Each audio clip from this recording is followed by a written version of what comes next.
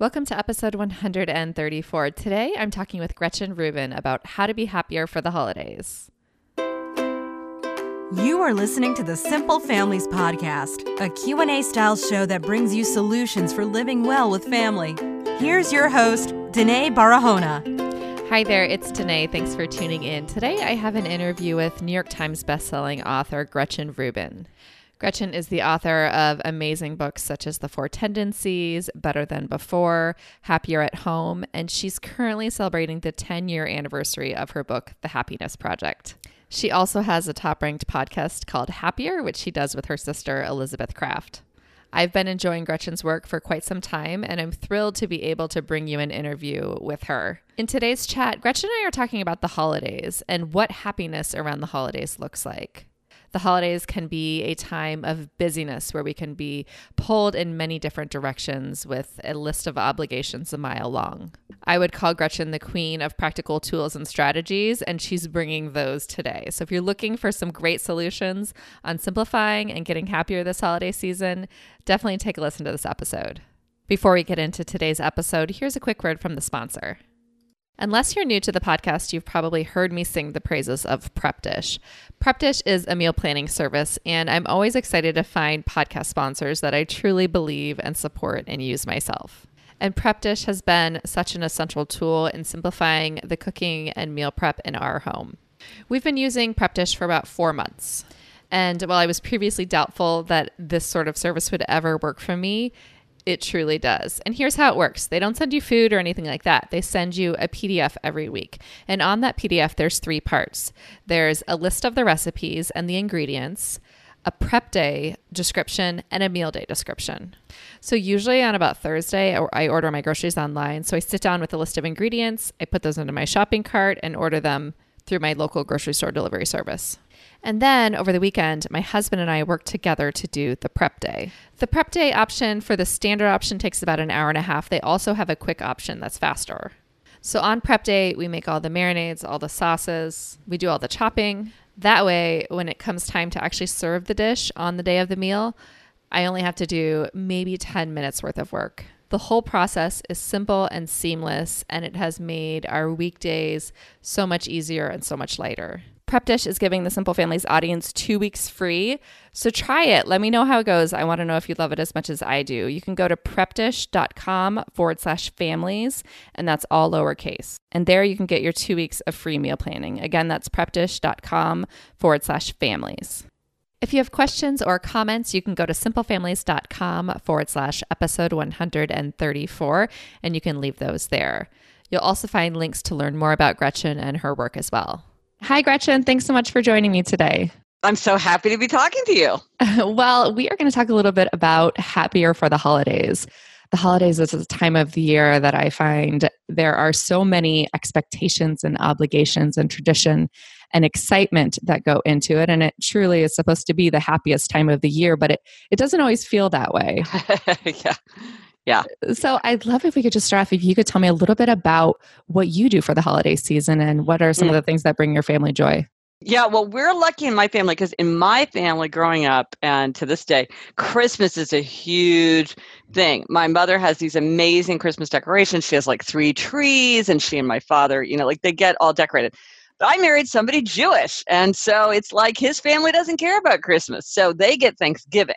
And we live right around the corner from them. And I mean, right around the corner. So in a way, it's great because we don't have to travel for Thanksgiving because that can be really tough. We have that with Jamie's family. And then with my family, we go for a week in Kansas City. And then every other year, my sister comes because half of the year she spends with her husband's family because they do celebrate Christmas. So we do a lot of decorating in our house too. But I live in New York City in an apartment. And it was a huge relief for me to just say, like, you know what? We go to Kansas City. They have more than one full-on trees there. We're just doing tabletop trees. And then we make kind of gingerbread houses out of graham crackers every year. So we really love to celebrate, but there's aspects of it that do make it easier logistically. So you travel for the actual week of Christmas? We travel for the week. Yeah. The day my daughters finish school, the next day, then we'll go there and then we go through for a week. Yeah. Which is so fun. It's tons of fun. Kansas City is really fun at Christmas time. You know what? I haven't been to Kansas City. My husband went last year and he raved about it. He had such a good trip. He really loved it there. It's a great city. Yeah. Yeah, I'm going to have to get there myself. So, thinking about this, it's interesting that you leave for the week of Christmas. And I find that I talk with a lot of families who feel like they really want to set up traditions in their own home. Is that something Mhm. that you've ever thought about? Or is it just, do you sort of follow what feels good and what feels right for you? Well, this is a good example of how to be flexible, I think. Like the way I had to give up the tree that had been so important in my own childhood. There was definitely a time, and my parents have talked about it, where in their family, they decided we want to have Christmas in our house. And if the grandparents want to come, both my sets of grandparents are from North Platte, Nebraska, because my parents met when they were young. You can come to us, but we're going to stay home for Christmas. Santa comes to our house. We're going to have a Christmas tree, the presents, everything like that. So that's what worked for my parents. And I think I always thought that would be true for me. But in a way, like I love Kansas City tradition. I liked going to my house. I liked making the trip, and so did my family. And so I think for a lot of people, it really especially when you have young children, it really makes sense to stay put and let like grandparents or whomever come to you. And that's part of why I have such strong traditions in my mind with my own childhood home. But then they're so strong that I want to do them as an adult. So that's what worked for us. My children also are very far apart in age. They're 6 years apart. So I didn't travel. I never had more than one really little kid to travel with, and I think that also made it easier. I think if you've got like 2, 3 kids, maybe under the age of 5 or 6, that starts being like parent Olympics, or like you're cramming the car with everything you need. It starts being a real drag. And for us, just logistically, this ended up being just like the way it went. Yeah, and it's worked out for you year after Yeah. year. Yeah, and part of it was my husband didn't have his own associations with Christmas. And so I think part of it is if it's going to be your Christmas or my Christmas, then maybe it's like, well, let's make our new Christmas. But Jamie is like, well, I don't have Christmas, so your Christmas is good for me. And my parents were like, excellent. Like, we get every Christmas. Right. And yeah, I think we have sort of leaned in both directions. Both of our families are out of state. We live in Westchester, so just north of the city. And my husband's family's in the DC area and my family's in the Cleveland area. And both of them have very much established the traditions that they want to be home for the holidays. Oh. And we also want to be home for the holidays. But for us, it's more about being a little bit lazy and not wanting to deal with the travel part. Yeah. So we have stayed home for the holidays the past couple of years, but I find that the holidays feel a little bit lonely like that without the extended family. So we're trying to find this balance and what's the right fit for our family, and is that going to look the same every year? Yeah, I mean, I think people have started to do really like out of the box solutions, and like you can get into rotations and taking turns. And I heard of a family, I thought this was so brilliant. They celebrated something called Thanksmas. So they were a really, really big family. I think there were 8 siblings or something like that. So they were very rarely all together. And there was no way you could like take turns in any way that would make sense. And so they picked a date between Thanksgiving and Christmas, and this was their family holiday. And so that everybody would travel home to their parents' home and be there for Thanksmas. And then other holidays you would spend with your spouse's family or do whatever you wanted. And so that was great because then spouses got their time because a lot of times it's like, it's like his side, her side things, or her side, his side, his side. But you've got 2 people whose families want, or in like if divorced, you can have like 4 families on one, it can get really complicated. So they were just like, okay, let's just get out of that. We'll make our own holiday. And then we're not traveling at a busy time, and we can plan ahead, and we all get to be together, which that has special power for them because they wanted to be together as a group. And I was like, that's a great idea. Figure out what works for you. What do you want? Or maybe you pick maybe 4th of July is your big family holiday where everybody comes together. And so Christmas is one thing. It's not what, it's kind of a more hangout holiday. And then 4th of July is your big, like, let's make an adventure to all get together. I think the bottom line, just having thought about this quite a bit, is that it's very easy, especially when you're starting out, to just kind of be very reactive and kind of do that. But if you do something like 2 or 3 times in a row, I don't know, but in my experience, like it quickly becomes like a family tradition, and if break it, it's like a whole big discussion. I think it's good to like think, what do we want? What does this look for? Or like, or if we're in a new stage of life, how does this change? And really think it through and have kind of a philosophy of what you're doing rather than just kind of like every year sort of making it up as you go along. Absolutely. And I think that the holidays is this really interesting time to start thinking about the 4 tendencies as you described. And I'd love for you to share more about the inner and outer expectations, because I think that this can be a time where those inner and outer expectations can really be difficult to distinguish and to lean in one way or the other. Absolutely. So the Four Tendencies is a personality framework that I came up with. It looks at a very narrow aspect of human nature, but a very significant aspect, which is how do you respond to expectations, which sounds really boring, but it's actually really, really juicy and important. So expectations, we all face we all face two kinds of expectations: outer expectations, which is like a work deadline, and inner expectations, which is like my own desire to keep a New Year's resolution.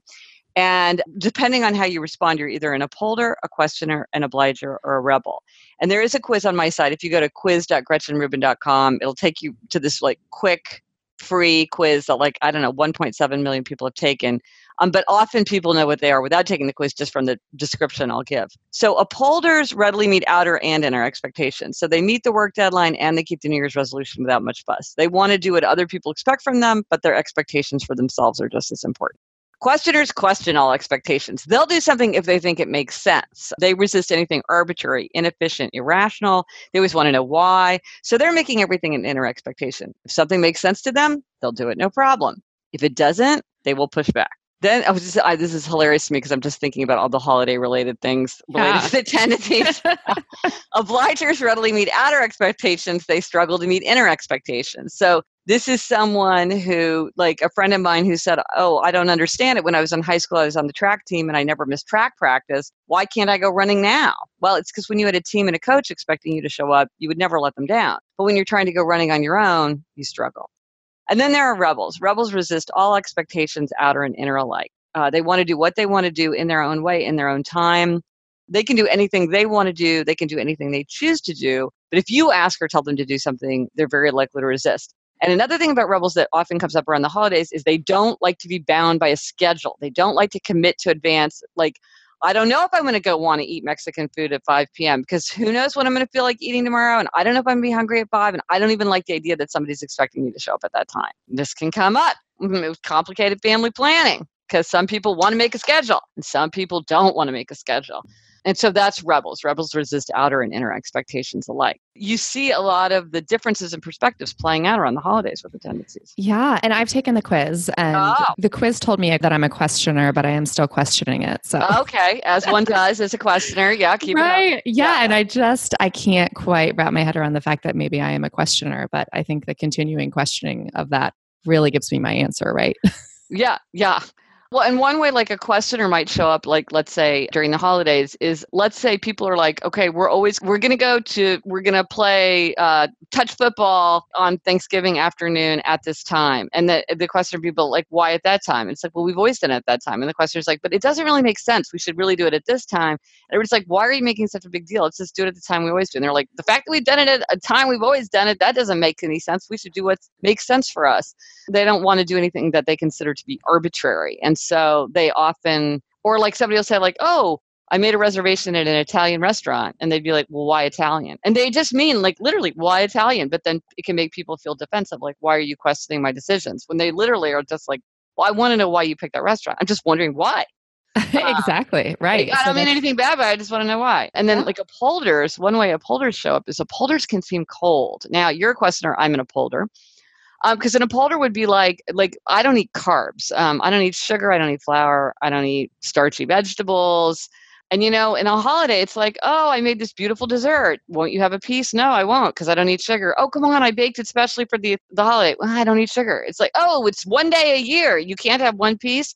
No, I don't eat sugar. Because to me, that inner expectation is just as important as your outer expectation that everybody's going to eat your dessert. And it's like, I'm just like, well, I got to meet my inner expectation. I'm sorry if it kind of hurts your feelings, but like, what are you going to do? I don't eat sugar.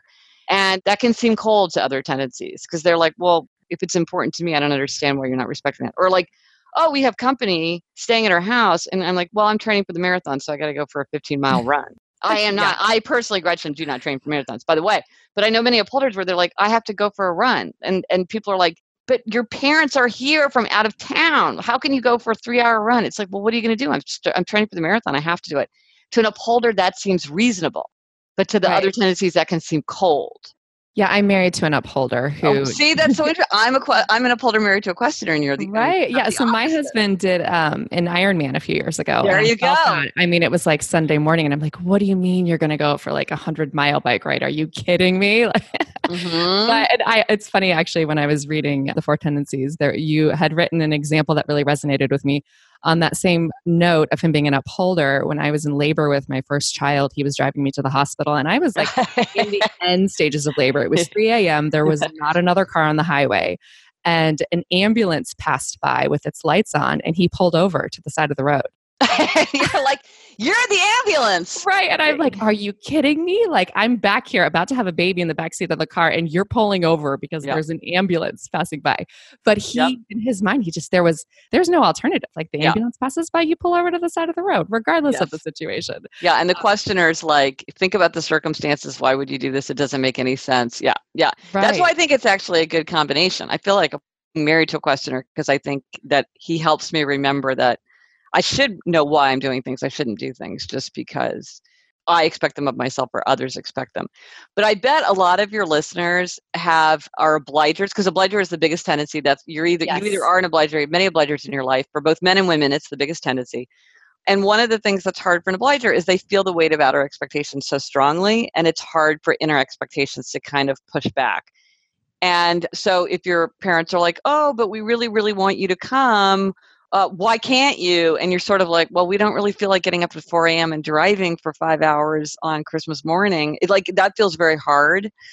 But one of the things that obligers can do, that many obligers have said works, is just remind yourself that to say yes to someone, sometimes you have to say no to someone else. And so you could say, hey, you know what? We've talked about it as a family, and we really feel like it's taking a lot of the fun out of Christmas to spend so much time on the road. So I'm really sorry that I have to say no.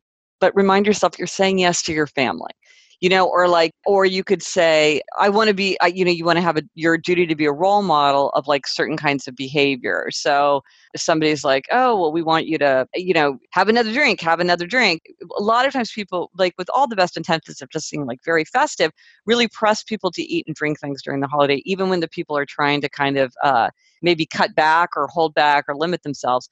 And so you could say to yourself, well, I'm really sorry that I have to say, in your own mind, think, well, I have to say no to you so that I can say yes to maybe to my future self. Right now, I feel like saying yes, but my future self is going to feel really disappointed if I wake up in the morning or I come to the end of the holiday season and I realize that I haven't stuck to my guns and done things the way I want. Right. So for an obliger, it's about outer accountability. Right. Yeah. The holidays, I think, can be really hard for obligers. Yes. They're pulled in a lot of different directions. And you're right. I definitely think that is the highest percentage of listeners listening from in the whole world. Yeah. And the thing they should remember is what you always need is outer accountability. That's how obligers meet inner expectations, is through outer accountability. So think about creating structures of outer accountability. I mean, you might even do something like, let's say your in-laws always want you to stay for like 6 hours, and you're like, after the first 2 hours, everybody just starts to fight. It's not good. So maybe you make a date to see somebody else so that you can say like, oh, I'm so sorry, but we promised this other family that we were going to stop by their open house at 8 p.m. So we got to leave now. It's like, well, these other people are going to be disappointed if we don't show up. So we have to say no to you. We've got this outer accountability. It's not like us just looking at our watch and being like, oh, we need to leave. And they're saying, no, stay. And then you're being like, okay. It's like, oh, we have this other thing we have to do. Always to think about what are forms of outer accountability. Yes, absolutely. Now, your book, The Happiness Project, which was your first book on happiness, is that correct? Yep. So did you just hit your 10-year anniversary, or is that coming up? This is the 10th anniversary of the Happiness Project. Unbelievable. Yes. That's so exciting. So this book really resonated with me because my kids are young. I have a 2.5-year-old daughter and an almost 5-year-old son. So your kids, were they 1 and 7 when you wrote the book? Yeah, something like that. Yeah. Okay. And now they're, I guess, 10 years later, right? Yeah. So we know how so one was 9 and one was 3. Got it. So I just thinking about the Happiness Project, and I loved it because it's very tangible. It's very practical. And for people, especially Simple Families audience members who are listening and they're interested in finding more tangible, actionable items to find happiness in their lives, I think that this book is full of those for sure. And do you feel like your view on happiness has changed in the past 10 years as your kids have grown and as you have moved through this process and researched and learned more? I don't think it's changed, but I think I understand it even more clearly. Like the more I think about certain things, the more true they are. For instance, like one of the things that became clear to me as I was writing the Happiness Project is like, there's no one size fits all happiness project. I can't write one that would work for everyone because everyone's different. Everyone has different interests, different values, different temperament, different circumstances. And so part of the fun of it is we each have to do a happiness project for ourselves. We each have to kind of identify the aims and then think of the concrete, manageable things that would help us achieve whatever it would be that would make us happier or healthier or more productive or more creative or whatever we want. But as time's gone by, the more and more I realize, like in most respects, people are pretty much alike, but in the ways that they're different, it really matters. And it really matters to know. Maybe you're a morning person, but you're married to a night person. Maybe you're a simplicity lover, but you're married to an abundance lover. Maybe you're a finisher, but your coworker is an opener. Like just realizing that the things that make sense to each of us individually doesn't mean that other people see the world in the same way. This sounds perfectly obvious, and I like intellectually believed it, but it's like as I've gotten further and further and further into my study of human nature, I just realized how deep it goes. Like how things that I would never have thought that people could see differently from me, or I just wouldn't even have thought of it as something to consider, I realize, oh, people just really come at this in a different way. So that's something where I feel like, yeah, I got that with the Happiness Project, but now I really understand it so much more deeply. And I believe that it's so much more significant to understand. Yeah. And that individual nature is so important to consider because as I was listening to I love audiobooks. So I was listening to the Happiness Project. I was thinking about how so many of the things that you tried, I just know won't work for me. Oh, yeah. Right? Good. Like yes. You told a story about how you planned and executed this beautiful celebration for your mother-in-law's birthday. Mm-hmm. And that sounds so lovely. But at the stage in my life that I'm at right now, the idea of planning something like that with 2 young kids sounds completely overwhelming. And I think I would get lost in the process. And I think that when we try to execute things that aren't going to serve us just because they sound good, like planning this elaborate birthday party or whatever it is, if it's not something that brings us joy and it's something that we're going to actually dread the process of, is there really value in it? And I think we have to constantly be questioning. Just because that brought happiness to Gretchen does not mean that's going to bring happiness to me, right? Absolutely. And I mean, I think that's one of the things that's been fun for me. And now that the Happiness Project has been out for 10 years is a lot of times people are like, well, I picked and chose. Like certain things like resonate with me. I'm like, I'm going to do that starting tomorrow. And then other things are like, oh, hand wave. Like, yeah, there's no way. So a lot of it and a lot of everything that I've done since, like I have this podcast, Happier with Gretchen Rubin, that I do with my sister. Like a lot of it is just throwing out tons of ideas so that people can pick and choose. Because you're absolutely right. Certain things aren't going to work. Or also, like certain times you're just not in that season of life. Like you're not in the season of life to plan a big birthday party. Like, but that doesn't mean that in 15 years you might not enjoy it. And I think that's another thing I've learned is like, you don't have to do everything right now. Like I would love to go to evening lectures. I live in New York City. Think of all the fascinating people I could hear. I'm not in that stage of life. I've got an 8th grader, and I travel a lot for work. I need to be home when I can be home just to be like hanging out and like listening to her issues, This is not the time to go to, but another time will come when that I know people who did that in their 20s. I wish I had done it in my 20s. I didn't, but now I can do it when I get a different stage of life. And so I think that's right. And again, with the Happiness Project, the idea of it wasn't like, oh, I'm telling you what you should do. It's more like by seeing what I do and why I did what I did that made sense for me, that can help prompt ideas for you. Like one thing that I talk about in the book as well is holiday breakfast, which is do something really little on a holiday, like if for Valentine's Day, you'd like dye the milk pink, you could dye the peanut butter, like my kids have peanut butter on toast. The peanut butter pink, you could cut the toast into heart shapes. You could have, Valentine's Day themed plates. It only takes like 10 minutes the night before, but then it's like really big bang for your buck. Like you might be like, okay, that I can do. Holiday breakfast on St. Patrick's Day, dye the milk green. I can do that. Milestone birthday party for an adult? No, not doing that. And I think it's so powerful to think about our life in seasons and in stages. Yeah. And I think about, I'd love to garden and I'd love to grow my own food. And I've tried now for 2 years and I've been an epic failure for both years. And and I've come to the realization that this is just not the stage of life. I love the idea of it. I have a beautiful garden in my backyard, but next year we're throwing some wildflower seeds in and we're just going to let it go because it's not in my bandwidth right now. And for the fact that I can't seem to execute it and I can't seem to pull it off means that it's not really where my interests lie right now either. But it doesn't mean that I won't 10 years from now. Right. Life is long. And then it's something to look forward to. You're like, oh, wow. When my kids are 8 and 11 or whatever, that could be a super fun, family thing that we do together, but not now. My sister's got a big job being a showrunner in Los Angeles in Hollywood. And she's got a show that's coming out for ABC. And so she's just working all the time. I mean, it's just a super, super demanding job. And she talks about the season of sacrifice, which is, there's certain times when you're like, you know what, I'm not going to be able to go to the second grade play because I just can't. And this is the season of sacrifice and it's not forever, but there's certain things that I just can't do that I would ordinarily choose to do. And she said that's helpful because then she knows those are the things that I really want to prioritize when I'm not in this season, because it's don't just not really make an effort to do those things when you can, because sometimes you can't. And so I think and just think, you say, it's a season. It's not forever. It's it's this time. And I also think it helps to appreciate things about the time that you don't like. I remember, so I live in New York City, and there's no place to put a stroller. I mean, it's just right there by your front door for years. And I'm a very kind of orderly person, and it just bugged me. There's no place to put it. We don't have enough closet. There's just this stroller in the middle of everything all the time. And it bugged me. And I was like, oh, I just can't wait to get rid of that stroller. Now, of course, what do I now look back with nostalgia? And I'm like, oh, remember those days when we had a stroller in the front hall? And I miss it. I'm like, why didn't I take a picture of the stroller in the front hall? What a thing that was. So I think part of it is also remembering the things that drive you crazy are often the things that you remember the most fondly. I did this little video called The Days Are Long, But the Years Are Short, which is all about this bus ride that I had to take my daughter on to take her to nursery school.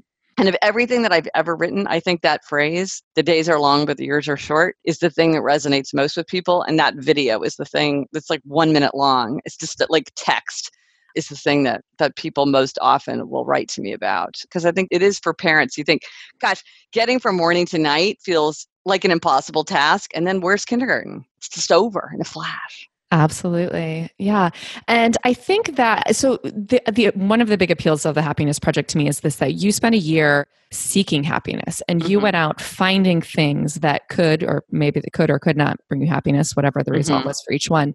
But I think that sometimes, a lot of times, we don't seek happiness and we get ourselves into these phases where we're unhappy and we actually are surrounded by other unhappy people. And something that I hear quite often, I'm a part of a lot of Facebook groups and I run a large Facebook group of women, of mothers of young children. And I see women a lot of times complaining about their spouses. And there's sort of this, you wouldn't believe what my husband did. And then other women saying, you have every right to be angry or you have every right to be upset. And I think to myself, what if we had every right to be happy? What if we changed that mindset and we deserve to be happy instead of deserving to be angry and seeking out that happiness instead of seeking out that commiseration from others around the negative things that happen in our life? And it seems to me that society so easily embraces negativity over positivity, and it can be hard to find that community. Do you find that? Well, there's definitely negativity bias. That's just part of human nature. And that's why with news organization, if it bleeds, it leads. And it's why if you have a work evaluation, you remember the criticism much better than the praise. It's sort of, for evolutionary reasons, we will just pay more attention to the negative things. And I think you're absolutely right. I think a lot of people just never think about happiness. I certainly never did until I started my Happiness Project. I just didn't think about it. I didn't think how could I be happier? What are some of the things that I could do in my life that would boost my happiness? I was just sort of managing my to-do list. I just wasn't thinking in those terms. And what I found, and I think is true of a lot of people, is once you start thinking about what could I do to be happier? I would be happier if I saw my friends more regularly. What could I do to see my friends more regularly? Well, I could start a book group. Okay, it's that's not that hard, but you have to have the thought to do it. You have to have that moment of reflection and to think about what it is that could make you happier. And, speaking of resentment against spouses, one of the things that I find really helpful with resentment against spouse is to make the opposite argument. So it turns out with people, we are really, really good at making arguments. We're all like these amazing advocates. And whenever we try to argue for something, we're really, really good at amassing evidence of it. But that can be like, oh, my husband never helps, right? And then immediately your mind is filling in all the examples that you would have at your fingertips, and then you work yourself into a rage. But then so what you do is you flip that on its head and say, my husband always helps. And then immediately, it's almost uncanny. Your mind will start to fill in all the examples. Like I had this thing with my husband, like Jamie never helps us get ready for traveling. Like we're going on a big family trip. He never helps. And then I was like, okay, no, Jamie does always help. And then I was like, oh my gosh, look at all the things he did that I don't do. And I forget about it because I'm like, I'm not worried about making the reservations. I'm not worried about, what I mean? It's like you can make the opposite argument. But as you say, like, you have to think about being positive. You can't just wait for it to sort of land on you. You kind of have to direct your mind in that way, because otherwise the negativity bias and just sort of like general human nature will lead you to think about the negative. I think a lot of it is just like taking charge of the way that you think and the way that you act instead of being responsive and reactive all the time, which is very hard to do. It is. It definitely doesn't come naturally to most humans. I think it has to. No, I think, but the more you realize, it's kind of like with your cell phone. Like you can have all the default settings and then you can complain all you want when your phone is vibrating all the time and sending you notifications and you're addicted to, or you can be like, you know what? I'm going to turn off my notifications and I'm going to delete this app on my phone and only look at it at desktop. And I'm going to put my phone on a high shelf for 3 hours every night so that I spend time with my family without being distracted by my phone. You are the boss of what you're doing. And so I think a lot of it is not to fall into these default patterns, but to think like, how could I shape this so that I would have a happier life? Right. And one of the quotes that I highlighted that I loved in the Happiness Project was, I couldn't look outside of myself for happiness. The secret was under my own roof.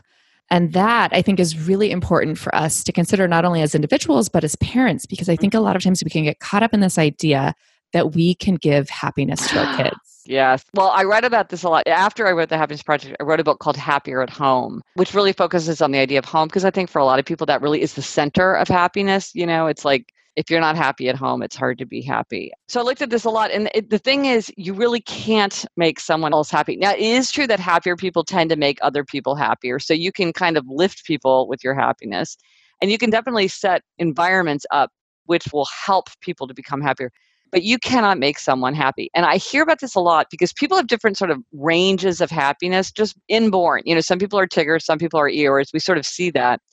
And what I hear about is from a lot of parents who are like, they're a Tigger, right? Like they're probably like 7 to 10 on the happiness scale. They're just one of these people naturally born happy. That's great. And then they got a kid who's like 4 to 7 on the happiness scale. They're just at a different place. Now, absolutely, I think all of us can do things to push ourselves up to the top of our range or to press ourselves down to the bottom of our range. But it's also true that people are just kind of have different settings of just kind of their demeanor.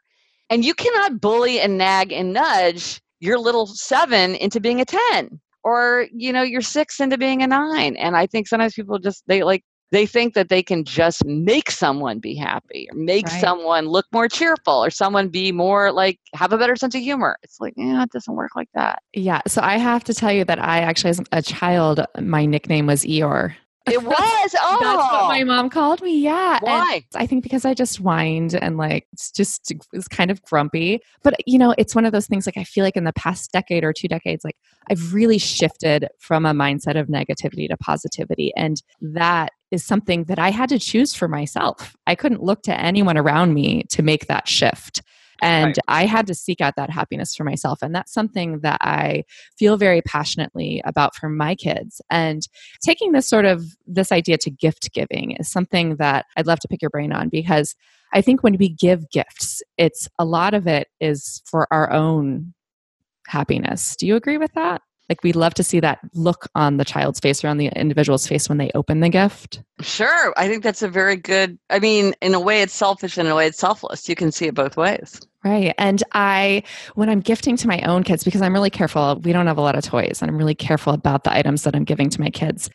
I really try not to strive for that, because I find that, and when it comes, especially if you're talking about toys, when kids get really excited about a toy that they're opening up for a gift, It's often a toy that I call front loaded. So like all the happiness is right up front, right when you open it. It lasts about 5 seconds and they put it aside and they never touch it again. And then the toys that are what I call backloaded, like a really great set of blocks. Most kids are not excited to open up a really great set of blocks, but those are the toys that are going to stick around and they're going to use in a million different ways over the years. And those are the toys that are really going to bring the most value and the most happiness over time. And as parents, and I think grandparents as well, we can really get caught up in those front-loaded gifts and that excitement and joy on children's faces when they open them. So what are your thoughts on that? Well, I have a story that goes even further than that. On that, why are you really giving the gift that you're giving? So a friend of mine's niece had like a little, you know how like sometimes like at a dime store or whatever, you can get like a little tiny dollhouse that has like 6 things that's just like little in plastic. It's like a travel dollhouse or something like that. So this girl had gotten a dollhouse like that and she loved it and she played with it all the time. So my friend's parents, who were the grandparents of this little girl, were like, oh, clearly she wants a dollhouse. So they ran out, bought her like this elaborate Victorian dollhouse and all the furniture. They picked it out themselves and gave it to her, like a fully furnished, full-on dollhouse, which you would think would be like a dream come true. But it's like, that's not fun. They had the fun. They picked out all the little things. They picked out the little tiny like flowers for the centerpiece of the little tiny dining room. I mean, my daughter had dollhouses, and I mean, it was years and years and years and years of like, oh, I'm going to get a bathtub for Christmas. You know, it was like such a big deal to add every little thing. And then part of it, you had to kind of make up the stuff that wasn't there and you had to work with it and everything. And it was like, they had all the fun. And then there was no fun left for her. Right. But their intentions were in the best of places. Their intentions were the best. But I think you're right. It's like, it's a more complicated thing than it seems. Now, to your point, like, I remember I gave my nephew like this really elaborate Lego set and he was ecstatic. And then he went on to build it because that is something where it's no fun unless you're actually building it. It's not like just something that you look at, you open it and you're like, awesome. And then you put it aside. But I think it's a really good thing to think about. And then also I think a lot of times what happens is like a kid will go through a phase like really into dinosaurs. And then like somebody who doesn't see the child often is just like, oh, here's something that's dinosaur related. I'll buy it as a gift. And you're like, okay, that's for my kid is no longer interested in dinosaurs. And that is for like a kid who's 2 years younger. Like just the fact that there's a dinosaur on it does not mean that it's a good gift. I think so. Or this is sort of poignant. It's when a child is like, oh, I like to draw pictures. And then the parent's like, oh my gosh, I'm going to buy you every art supply in the world. And it's like, you know, or like a drum set. And you're like, this kid had like a fleeting interest and now it's drowning in all of the kind of educational, passion supporting stuff. Somebody said to me, you should always be like, if they're begging you for these things over a long time, that's when you like get them the ukulele. You don't just like go out and buy a ukulele. And I thought that was good advice. Yes, absolutely. Wait for them to really, really, really want something like that. Right. And I think that it's easy to understand these things. It's also difficult to articulate these things to the gift givers in our lives. And I get questions, I would say like the most common question that I get from parents is, how do we stop the grandparents from giving so many gifts? And it's not simple. And I think in my mind, I feel like, and in my house, because I'm a questioner, I have an easy time passing on things that we don't use because I question what's the value in my home of this item and what's the cost of this item in my home. And if it's costing me more than its value, more value than it has, then it's fairly easy for me to let go. I think that obligers, on the other hand, are going to have a harder time letting go of those gifts. Yeah, no, it's true. I mean, you can do things like saying like, oh, this is a wonderful gift, but you like, we're going to keep it at your house. So it's like, you can get this like giant thing, but it's going to be in your house, not our house. That sometimes works. For some grandparents, like they really don't want to do things like donate to a college fund instead, even though you would so much prefer that and love that and be so grateful. Like they want the present and seeing the gift unwrapped. One thing that's helpful to remember is, and this is something that I really learned from Marie Kondo in her book, about a gift has value in the gesture. If someone is giving a gift, that is a gesture of love. That gesture is complete the moment that the gift is given and received. So you can say like, well, thank you, like weird soldier doll that my son doesn't want. You have completed your mission in my house. Thank you so much, because we see how much your grandparents love their grandson and they want to give him anything he could possibly want. That has been completed. the gift has served its function. And now it can go live with a child who will enjoy it more, for whom it would be like a big deal. But like to see that the gift has already been used up, because sometimes I think people are like, well, it's wasteful because we should use it up, or we like have, if we have it in our house for 2 years, then we can leave it, we can let it go. But it's like it's already served its mission by being a physical expression of consideration and love. Yes. And I love that idea as well. I think that thinking about it in that terms and thinking about it as it's not going to stay in our lives forever. It's either going to exit today or 10 years from now. And if it's bringing value to us for the next 10 years, then great. But if it's just getting kicked around and stepped on for 10 years, then why not today? Yeah. Well, and a lot of grandparents, it's like they're also, if you give them direction, they'll do a better job. I mean, you know, to say something like, oh, he doesn't really need anything. It's like, well, wait, I'm going to get something. But if you're like, oh, here's a wish list, I think that's great. Because a lot of times with a wish list, like even if it's something like, here's a pad of construction paper, and that's a pretty modest gift. That's a gift that comes in handy. I mean, you can use that as a household. Every household needs construction paper, like it's for this, that, or the other thing. And it's like, if it's on a wish list and they're like, I got 5 things, you know, if you can direct it to things that you like, or, oh, it would be fun to have like a fun, whimsical alarm clock. It's like, okay, that's fun to go out and buy, but it's a modest gift and it's not a big deal. You know, and, yeah, you could probably use an alarm clock. So I think part of it is directing people as well.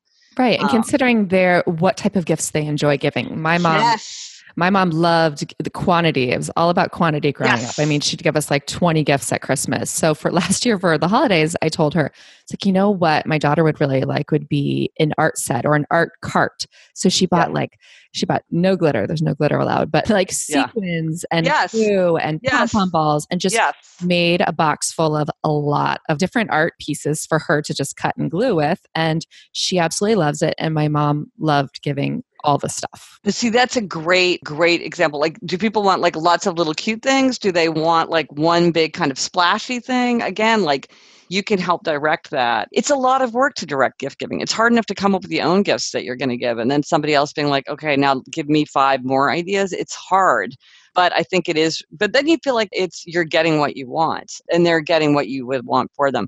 Another thing though is My Little Pony is not such a big deal, but when my daughters were little, like My Little Pony was a really big thing. It's reemerging actually. Okay. Well, all these things, like troll dolls, all these things, they come back. So a friend of mine who was kind of like a very minimalist, kind of like very elegant, educated person, like she just hated My Little Pony, like everything about it. She did not like it. And of course her daughter wanted them. And her mother-in-law kept buying My Little Ponies for the grandchild. And my friend was just beside herself with anger and rage and so inconsiderate. She's not respecting my values, all this kind of thing. And then another friend of mine, we were at lunch and my friend, she said, is this really the fight you want to have? And I thought, it's a good point. Right. You've got a long life with your mother-in-law. My Little Pony. Is that what you wanted to end over? Yeah, is that the hill? I mean, and my friend immediately was like, you know what? I can let go of My Little Pony.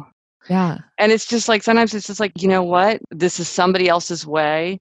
It's not my way, but there's a lot of ways to be a loving parent or grandparent or aunt or uncle. And some people also like, they want to like break your rule, you know, like they delight in that. They're like, oh, mom says you can't have this. So the rebels, right? Yeah. Mom says you can't have candy. Oh, well, I'm going to sneak you a giant Kit Kat or like a Toblerone bar the size of your leg, you know? And I mean, like they get into that. It's like, okay. I mean, all right. You know, there's room for that in life too. I think part of it is always just to remember love. And that if it's coming from a place of love, can you have magnanimity? And yeah, it's a nuisance, like all this stuff, and you feel like it's a waste and like this, but it's like, you know. Right. And our intimate relationships are by far the most challenging relationships in our lives. Yes. But they're the most important. And so when I had a baby for the first time, I remember thinking, unless I feel like my children are actually in danger or something is actually contrary to my own deepest values, I will let other people do things their way as it relates to my children. Meaning, like whatever the grandparents serve, the grandparents' rules about television, if they go over to a friend's house and they stay up late, I'm like, I don't want to be so, I just want other people to feel like they can be loving in their way. And when I was little, I had a grandmother. She would let us stay up and watch like the midnight movie. She would take us, she would buy us like the worst kind of junk. And it was so fun. And we loved going to her house. We had a great time. My sister and I have the greatest memories. And we both turned out fine. Like, So I think sometimes people get like, you can just, when you want so much the best for your children, but I think sometimes you can just like lighten up a little bit and it just makes everything a lot easier. And I think there's room for a lot. Yeah. If there's love, if it's Yes. coming from a place of love, not inattentiveness, not, Yeah. it's tricky. We try to operate on sort of an 80-20 rule for most things in our house. And 80% of the time we're at home, we're eating at home, we're eating healthy, we're spending time together. It's the four of us. And 20% of the time we're with extended family members or we're out in the city or doing something else. And the rules and the things that we don't eat sugar at home, for instance, but when we're out of the house, 80% of the time we're at home. That 20% of the time that we're not at home, we eat sugar, we eat ice cream, we indulge. And I think that finding that balance in that what you do at home and within your family unit doesn't have to be your 100% all the time. Yeah. Yeah. And like maybe you have no TV at your house, but there's TV when they go to their aunt's house, Right. and it's just like, okay. Because what you don't want is the dreaded backlash. And the dreaded backlash is we are so hardcore about not eating junk food that the minute your kid is out of your sight, all they do is sit down and eat, Fruity Pebbles right out of the box, like, the whole thing. Or they go away to summer camp and then like they're just scavenging candy from every kid or whatever. So yeah, you want for people to just like enjoy it, but like see that there's a place for a lot of different things. Right. So a question that I've gotten about the holidays from a few different audience members this year is how do you handle toxic family members? That is really hard. One thing I think that always helps is before you go into a situation, think to yourself, how do I want to behave? Because a lot of times it's like, well, Uncle Joe is this, Uncle Joe is that. But then I go into the party and I have 3 drinks and like 2 desserts and I just start picking a fight. Or like, I can't let it go. You know what I mean? Because part of it is like, how do you want to behave? So if you say like, this is going to be a tough situation, I think I'm not going to drink because it's harder to behave yourself when you drink. That's part of what's fun about drinking, is it lowers inhibitions. And you could say to yourself, is this going to be more or less fun if I have lower inhibitions? You can't control what Uncle Joe does. You can't tell him not to drink, but you can decide for yourself. You can also, like, if there's somebody that it's just like going to be really bad, you can really just sit at the other end of the dining room table. You don't try not to engage with that person if it's possible. You could set limits. So part of it is like, okay, we have to leave after 2 hours because sometimes things like are okay for a while, but then as time wears on, things begin to build up. Little pokes become worse. And you lose your temper finally, or it just, it kind of escalates. So that's another thing. You can just like try to avoid certain subjects and just say like, we're not going to talk about this. We're going to agree to disagree and just talk about other things. Sometimes people will go along with that because they're just like, the point of this is family togetherness. And if everybody's just shouting at each other, it's not great. Sometimes you can move this, like if you have somebody who's really, really going to just acts terribly, maybe you want to try to see if you could do it at a restaurant or in a public place because people often behave themselves better in public. If it's somebody who's really, it's really not good. One thing to think about too is sometimes we play a part in these things that we're not aware of. So one thing that often happens at family gatherings is you might ask a question really kind of absentmindedly and not thinking about how it might someone off. So if you say something like, oh, now, did you get a job yet? Or, oh, what happened to that boyfriend? I thought you were going to bring him. Weren't you guys going to get married? Or how's your PhD thesis going? Or, are you applying to college? Like, is your divorce final? Oh, you're drinking again. I thought you quit drinking. Oh, can you afford that? I'm surprised. I mean, there's a lot of things that people say, not even trying to be a jerk, just kind of trying to idly make conversation without realizing that they're going to completely set someone off. Right. The sensitivity around those things can be so slight, unexpected, either on the giving end or the receiving end of it. Well, and so you feel like someone's flying off the handle at you, but what you don't think is like, should you really be saying to someone like, when are you two going to get married and start a family? Like that for someone could be like, you just jabbed a red hot knife into my heart on purpose. And you're just like, you don't know what else to say. You could just have easily said like, oh, did you see The Star is Born? I mean, so think about it. Think about like, okay, what are some things that I could talk about that I think are going to be, I saw on Facebook that you took a cool trip to Italy. Lead with that, rather than things that could potentially be sensitive because, I heard about this new form of gastric bypass. It's like, okay, there's so many reasons why that's making me unhappy that you asked that, So I think sometimes we play a bigger part in people's bad behavior than we realize because it's not meant to be badly intentioned. So we don't realize how we could be coming across. So I guess the bottom line is think about yourself. You can't control the way other people behave, but you can think about how you behave. And you can also try to control circumstances. Like maybe if dinner is a problem because people drinking, often that can be really accelerate bad things. Maybe you want to say like, oh, let's start doing brunch. It would be fun to have a holiday brunch. Maybe we'll do that. And then people might still drink, but they might drink less, or they might have had less to drink over the.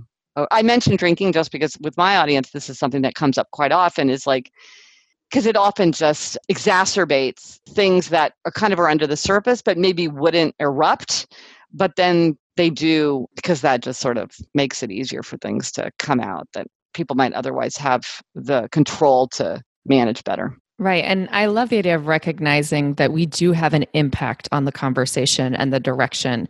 And in the Happiness Project, you mentioned this idea of using small gestures to shift the tone of the relationship. And that can be so powerful, like giving them a hug or making eye contact and congratulating them on something small from the course of the year. And just really taking a negative interaction and flipping it and moving in a whole different direction. Yeah. Or like having a little piece of news like, oh, I saw your favorite band was just playing. Or, just something showing like, I'm thinking of you, you're in my mind in a positive way. And here's another thing. Since the Happiness Project came out, my family has got a dog.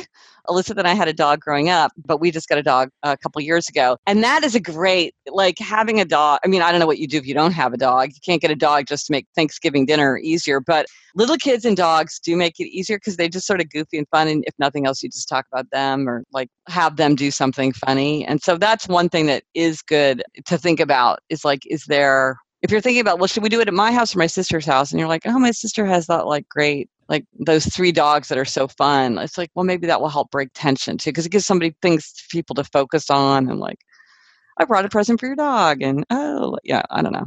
Sometimes absolutely. I think help. Right. And I think I also don't know how people live without dogs because then they have to sweep their kitchen floor a whole lot more when they have young children. Yeah. My dog is on an extended vacation to my parents' house. We're getting ready to go on vacation. And she always goes to stay with my parents. They have joint custody. And fun. She loves it there. But you're right. I think that is, it just little things like that can bring welcome distractions and they can help be the key component that shifts the mood. Or like a board game. As goofy as it sounds, like it gives people a way to engage where they're not, where it's more directed, because again, it's take control of it. What could you do to change it up? How's it gone wrong in the past? How could you change it so it won't go bad? With my audience, I talked to them a lot about using this concept called expansion and contraction with kids, especially siblings. Like when they're contracting and they're spending a lot of time on top of each other in a small space, working together on something close, they need time to expand and go outside and run and separate. And they have to alternate back and forth between these two elements all the time. Otherwise, they'll drive each other crazy and get on top of each other. Yeah. And using that even in adult relationships. Yeah. You're spending a lot of time in close quarters, taking some breathing room and then coming back together and switching back and forth between that. And that can be really powerful. Well, one good thing, because at my Christmas, we're all sort of on top of each other and we love it. But one thing I've noticed, my husband does honestly love grocery stores. He's just like one of these people who just loves going to the grocery store. Mine does too. I don't get it either. And also we live in New York City, so the grocery stores are kind of like cramped and small. And in Kansas City, where my parents live, they're like huge with these broad aisles and just like every kind of tomato sauce invented, like just giant. And one thing I've noticed is my husband just always will like run to the store. Oh, you need some this? I'll go run to the store. And and I think for him, it's like, it's super nice because everybody's like, oh, Jamie doesn't mind going to the store. He'll run and get a carton of eggs if we need them. But then it's like, he just like gets in the car. We don't get to drive much in New York City, he likes driving. Get in the car, go to the grocery store. He likes being there. It's a breather for him. It's a breather. Expansion, yeah. It's a constructive way to get a breather. And I think that's sometimes he'll like stop off and get a cup of coffee. And that's totally fine. I'm glad that he figured that out because I think you're right. Just like one of the things that I realized is like everything that's true for kids is so true for adults. Like I read about this either in the Happiness Project or Happier at Home. Is like treat myself like a toddler and just be like, everything that's true of a toddler is true for me. I get crabby if I'm too hungry. I get crabby if I'm too hot or too cold. I need to get enough sleep. I get overwhelmed when things are too noisy or too overwhelming. I can't be in that environment for too long. I'm just like, it's so true. Or like one of the best books of all time about parenting and adult relationships is How to Talk So Kids Will Listen and Listen So Kids Will Talk. Great one. Yes. Oh my gosh. It's like decades old. It's the most brilliant. I think about it constantly. It's such a pleasure to read because it's so funny and so lively. And everything they say about children is exactly true for adults as well. We're still Same thing. Absolutely. I love expansion and contraction. So true. Yeah. And I think sometimes we view it as a negative piece when we're thinking about family and extended family, and this idea that we just can't stand to be in the same room for very long, or like we can only spend 4 hours together. The reality is you can probably spend a lot more time together if you just give yourself space when you need it. And you take those small doses and you come together and you separate and then you come back together, and finding that rhythm that works for you. Well, also, my father said something which I thought was very, very wise, which he was saying, like, for seeing family, he said frequency was more important than duration. It's more important to see each other frequently, even if it's just like for a day or two, than like to have longer stretches.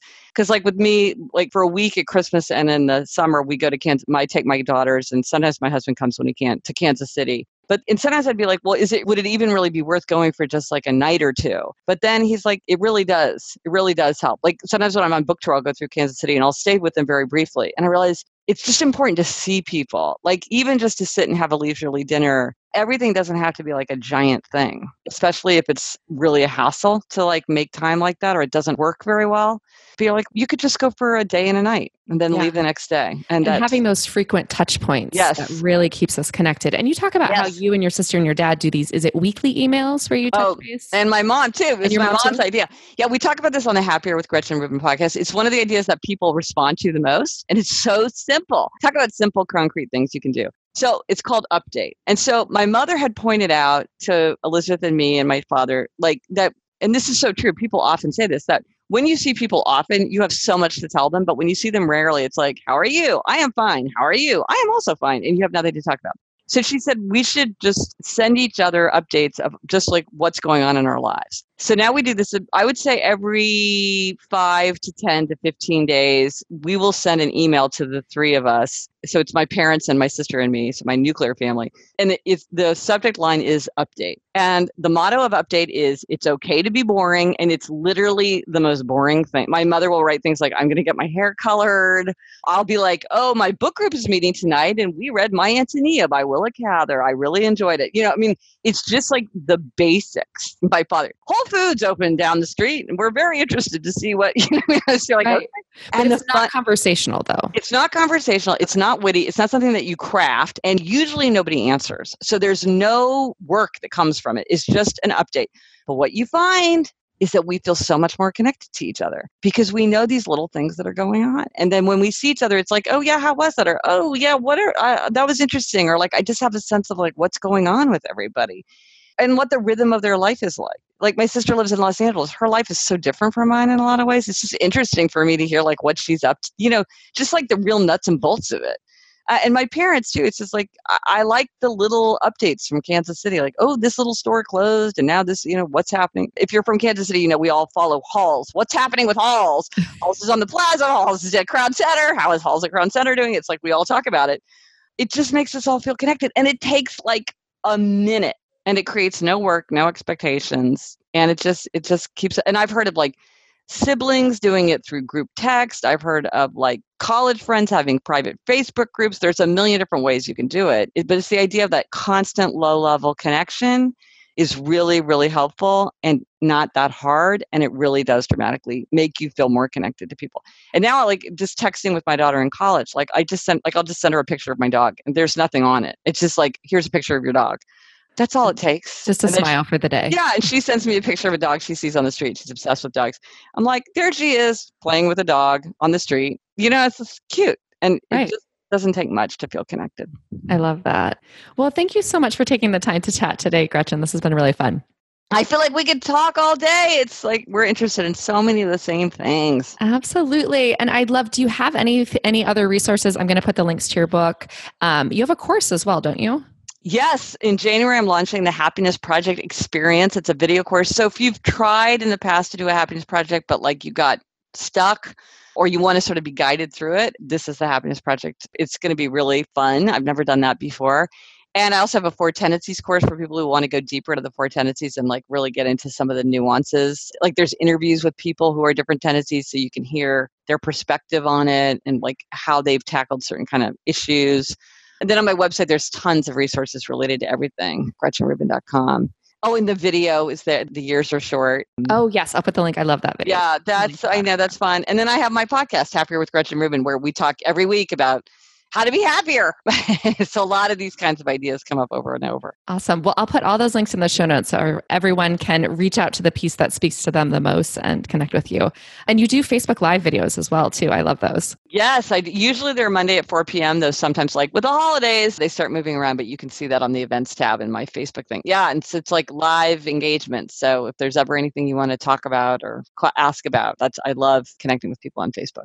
Awesome. Well, thank you so much. I hope your holidays are truly happier this year. Yes, you too. Thanks for having me. Thank you. Thanks so much, Gretchen. Have a great day. You too.